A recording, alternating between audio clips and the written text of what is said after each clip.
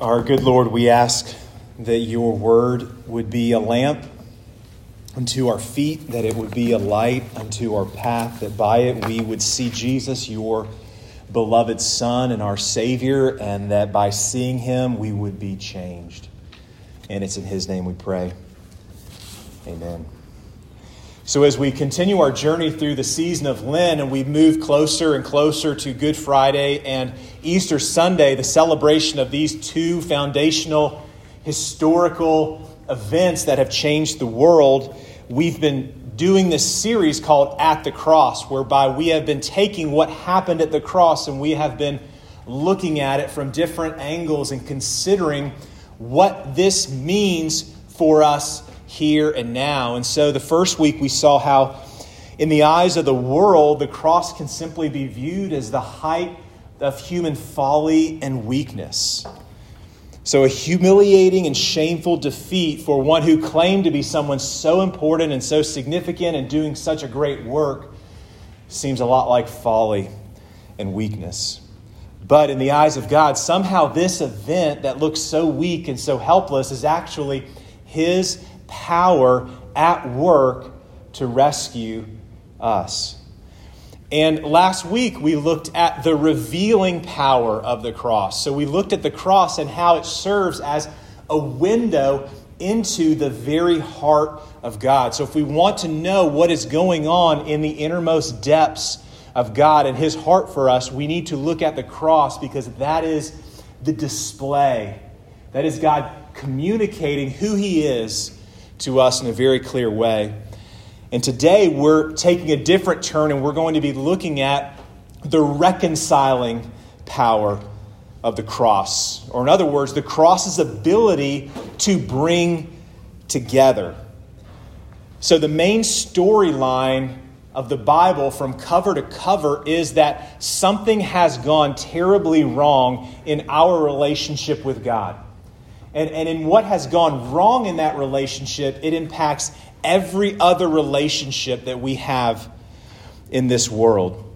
And so this massive work of reconciliation is going on that's spearheaded by God himself. And at the center of this work of reconciliation is the power behind it. And it's found in the cross. And so to help us all more clearly see this and better grasp the gravity of it for us, I want to consider this in three different ways. So I want us to consider the why of reconciliation. I want us to consider the how of reconciliation. And then I want to consider what it means for us. So the why, the how, and what it means for us. So first, the why. The why of reconciliation. Why is it needed? And why is it so important? And why are we saying that it is such a good and precious gift that we are meant to prize and live in light of? So when you read the Bible cover to cover, what you will find out along the way is that it is not simply just a collection of religious wisdom or historical events, that this book that we have gathered around is relational through and through. That's what it is at the very heart of it. And if you go back to the very beginning to where humanity was created, it's clear that we were created, made, designed to live in a full, close, life-giving relationship with the one who made us. But before we know it, something goes terribly wrong, and humanity is choosing to go its own way apart from God. And so right off the bat, we find humanity hiding. We find humanity in fear. We find humanity trying to cover up what went wrong. And we find humanity outside of this dwelling place of God. We see right off the bat this breach of relationship, something that was meant to be so good and so beautiful and so life-giving, finds itself in pieces, broken, crushed. There are some of you in here who know personally the pain of a spouse leaving you. of a spouse cheating on you, of a spouse giving up on you. And if you've not experienced that, it's not hard to step into those shoes and imagine what it might feel like.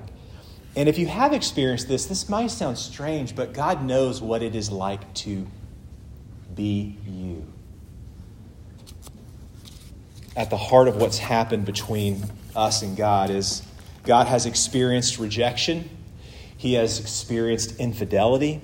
He has been passed over. He has been found to be not worthwhile and worth our attention, and he has been given up on. What happens in the break of our relationship with God is not this nice mutual breakup. It is us looking to him and saying, no, thank you. We want to go our own way. Despite all that you are, despite all that you've done, we think we can do better without you. This was our idea. It was our doing. And it leaves us in a desperate place that our chapter in Ephesians draws out. Verse 17, we are far off. Verse 19, we're strangers. We're aliens. You get a picture of this. We have lost our home. We have lost that place that we were meant to, our lives were meant to fit like a hand in a glove. It's what we were made for, and we've lost it. Verse 12, separated from Christ, alienated from the commonwealth of Israel, strangers to the covenants of promise. That's when God had begun to do this work, even in Israel. We as Gentiles or nations find ourselves even on the outside of this work. Verse 12, without God, having no hope. What all of those are trying to communicate is this life that is apart from God, this life that is cut off from who God is for us.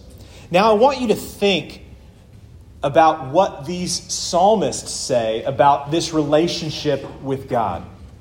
Psalm 42, as the deer pants for the water, so my soul longs for you. Psalm 63, your steadfast love is better than life. Psalm 16, in your presence there is fullness of joy, and at your right hand there are pleasures forevermore. Psalm 73, whom have I in heaven but you? And earth has nothing I desire besides you. My heart, my flesh may fail, but God is the strength of my heart and is my portion forever. What those communicate is this longing, this desire for a relationship that we were meant to live fully in. Think about these words of Blaise Pascal, mathematician and somewhat theologian hundreds of years ago. It's printed on your worship guide. He talks about these cravings and these desires that we all have, and that we all share this longing for true happiness. He says we try to fill it, this void, this desire, with everything around us, though nothing can help, since this infinite abyss can only be filled with an immutable object. In other words, by God himself. An infinite and immutable object. It's often been described as humanity having a God-sized hole in our lives. And as I was thinking about that, I was thinking about if your family has a pool in the back of your yard and that pool happens to be empty of all water, and your child looks at that and says, this isn't right. This pool is meant to be filled up. And so I know what I'm going to do. I'm going to go inside. I'm going to get a cup. I'm going to fill it with water. And I'm going to come outside and I'm going to dump it in this. They dump it in. Doesn't quite fill it up to the top. I'm going to go back in. I'm going to try this again. And I'm going to do that a couple times. You can imagine this child doing this for a very long time, and it's not going to work. That's the picture that Pascal is trying to give us of how we are searching for happiness, validation, affirmation, approval, love, security, meaning, and all sorts of these other things. We're taking these cups and we're dumping them in our lives, thinking that they will fill it up to the brim and it will make us whole. And what we're finding is the same thing that the child would find, that it doesn't work. because our lives were meant to be filled with something very different, something much better. It's as Augustine said long ago in his powerful work, Confessions, "Thou hast made us for thyself, O Lord, and our heart is restless until it finds its rest in thee." There is a restlessness because of a need for this reconciliation with God. We were made for this, but the problem is we find ourselves in a place where we cannot make this right. It's beyond our ability to repair. We can't make a bridge, no matter how hard we try, to cover the length and depth of this abyss. The bridge must be built from the outside. So that's the why of reconciliation, of why we need it. And now here's the how of it. So, in the beginning of his very short story, The Capital of the World, Ernest Hemingway, he makes a very, very brief reference to another story of a father who is looking for his son, who has rebelled, who has left, who has wandered. Father is searching. He goes to this capital city of Madrid, and in his search for his son, he puts an ad in the local paper. And the ad simply reads, "Paco, meet at Hotel Montana at noon on Tuesday. All is forgiven. Papa." So that day, the father shows up at this hotel hoping to see his son, but what he finds is a squad of police cars and this huge crowd of people. And what happened is there are around 800 other young men named Paco who showed up with the hopes that would be them, that it was their father who was looking for him so desperately, and that it was their father who was welcoming them home. And Hemingway tells it somewhat as a joke, tongue-in-cheek, and there's a humor about it. But as I was thinking about that, there's something much deeper to that. It expresses something about humanity, this longing that we have. With God, we don't find someone with arms crossed, with a cold look on his face, with a message that says, "I'm done with you. Don't even think about coming back." Or if you are thinking about coming back, you need to get your stuff in order before you come back. And make sure you never do that again. Our Father is on a mission to reconcile his wayward children to himself. And the cross is God the Father saying, "All is forgiven. Come home." All is forgiven. Come home. What gets us into trouble is not our sins. What gets us into trouble is not our failures. What gets us into trouble is not our mistakes. What gets us into trouble is our refusal to come home. That is what gets us into the most trouble and is our deepest problem. Verse 17, "And he, Jesus, came and preached peace to those who are far off and peace to those who are near." At the end of most wars, when peace is extended, it basically means we agree to stop fighting for each other, against each other. But we're not friends, let's get that clear, and we're sure as heck not family. We're just agreeing to stop fighting. When God extends his peace to us, it is not just a ceasefire. We've talked in the past about peace as this restoration and fullness and thriving. He's bringing us into a life-giving and perfect, flourishing relationship with himself. It's not God just saying, "I'm not mad at you anymore." It's him saying, like in Psalm 103, "As far as the east is from the west, that's how far I've removed your sins from you." As as high as the heavens are above the earth. That's how great my love is for you. As a father has compassion on their own child, that's the way that I feel and act towards you. That's peace. Fullness. Verse 19, you're no longer strangers. You're no longer aliens. You're fellow citizens and members of the household of God.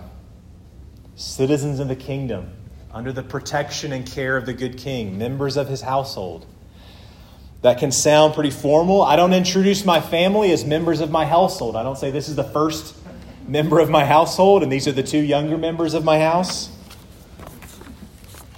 What that means when God says that is that we are family. Not by birth, but by adoption. Earlier in Ephesians, he says, in him, in Jesus, we've been adopted. 1 John 3, how great is the love the Father has lavished. Lock into that word, lavished. How great is the love he's lavished upon us. We should be called his children, and that's what we are. How did he do it? How did this bridge happen, this reconciliation happen? Verse 13, by the blood of Christ. By this shameful, painful, humiliating death of the beloved Son of God on a cross is somehow, some way, which we will explain in the upcoming weeks, the bridge by which we are brought back into the family. Brought back as sons, as daughters, as those who are beloved. That's the how at the cross brought back together. So finally, what does it mean for us? There are two observations that I want to focus on and then we'll close. First, the reconciling power of the cross means that because of Jesus and by faith in him, that we find ourselves as believers in a secure, close, and life-giving relationship with him here and now. So when I was in 5th grade, we had this class project where we broke up into groups and we made these bridges out of toothpicks. Now, this is a big deal. This is something that took weeks for us to construct. And we went through how much the cost materials were and how and our designs. And we wanted to make it as strong as possible. But toothpicks, as you can imagine, are not exactly the strongest material to make a bridge out of. And all we were able to use to hold these toothpicks together was just a certain amount of Elmer's glue that we couldn't even coat it with. We just had to dip it. We only had a little bit. So that's the kind of materials that we have to make this bridge. And our goal was to make it so that this bridge would withstand the most weight possible. And you can imagine as we began to put weight on this toothpick bridge that we had spent weeks constructing, that it did not take a lot of weight for that thing to just crush. When it comes to our relationship with God, some of us can easily live, myself included, as if our relationship with God was very fragile, somewhat like a bridge made out of toothpicks. That if we're to put the weight of our sin, if we're to put the weight of our mistakes, our failures, if we're to really be honest about who we are, if we're to put the weight of our weaknesses, of our guilt, if we mess up too much, that bridge, that relationship is just going to crumble and fall. It's not strong enough. What we need is for us to be better and to not put as much weight on this bridge. That is not the gospel. I hope you're able to see that. I hope I am able to see that. On the way to my parents, we have to drive over this bridge that goes over an ocean inlet. It's a big bridge, 4 lanes, metal, concrete. I have never driven over that bridge and wondered if that bridge can sustain the weight of my car. It's not on my mind. It's obvious. This bridge can hold all of the weight of me, our minivan, our family, whatever bikes we have packed on the back. I'm not worried about it. That's the kind of security that we are meant to have in our relationship with God. God can handle and hold whatever sin, whatever weakness, whatever burdens we bring, and we try to drive across this grace. Verse 18, through him we both have access in one Spirit to the Father. This access, this bridge. Verse 22, in him, in Jesus, we're being built into a dwelling place for God by the Spirit. That is, we are home in the strangest way for God. As much as we are trying to find our home in him, he is finding his home in us. What kind of spirit lives inside of us? Romans 8 says it's not a spirit of fear. It's not a spirit of slavery. It's a spirit of adoption by which we cry out in the most intimate language, Abba, Father. If you are a Christian, this is your reality and you are invited to live in it. If you are not a Christian, this is an invitation to you. The message of Christianity is not make yourself better and then God may forgive you and he may like you. It is, this is what God has done for you to bring you back to him.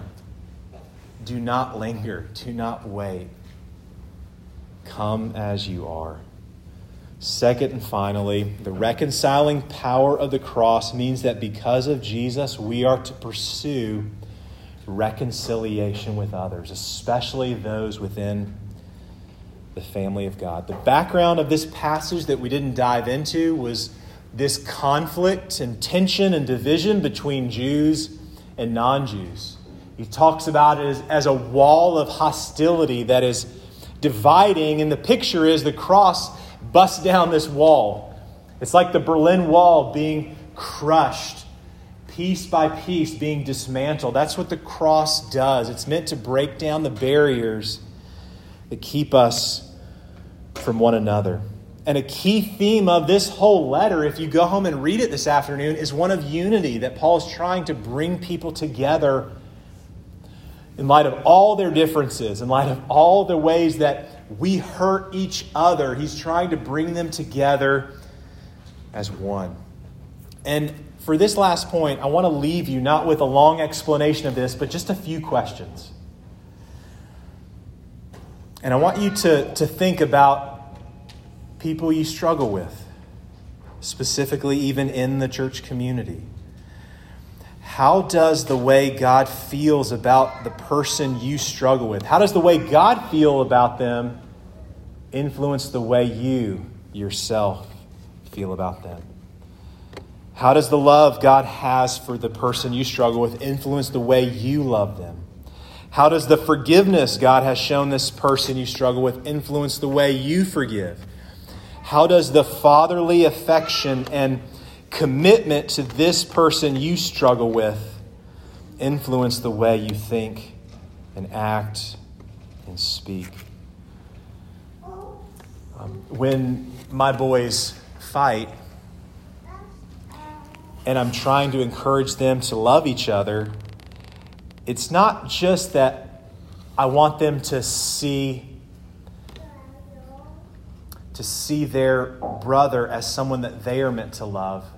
I want them to see my affection for this person that they might be hurting. I want them to see how much this other human means to me. And I want that to influence the way that they see and love this person. I wonder how our relationships as a body moving forward might be changed and influenced if we were able to see each other through the lenses or through the eyes of our Father. How that might reshape some of what we say, some of what we don't say, some of what we think, some of what we do. Our calling is to be reconciled people who seek reconciliation with others. All because of this hope, 1 Peter 3:18, and this is it. For Christ also suffered once for sins, the righteous for the unrighteous, in order that he might bring us to God. Let's pray. Our Father, we thank you that you've done so much to bring us back to you. If there are those in here who do not know you in this way, would they come to you quickly and believe that you are a God who is eager to welcome? For those of us who do place our faith in you, we so often live as orphans. We live as if our relationship with you was as strong as a bridge made out of toothpicks, and we minimize the grace and strength in which we're meant to stand firmly. So would you help us to live in that? And would you help us to love others, to see others as you see them, to love others as you love them, to be a people of extraordinary unity that might even be a picture for a world that is just marked by division and cutting and harshness and violence, that we might be a beautiful picture of something very different, of a God who is reconciling. And it's in your name we pray. Amen.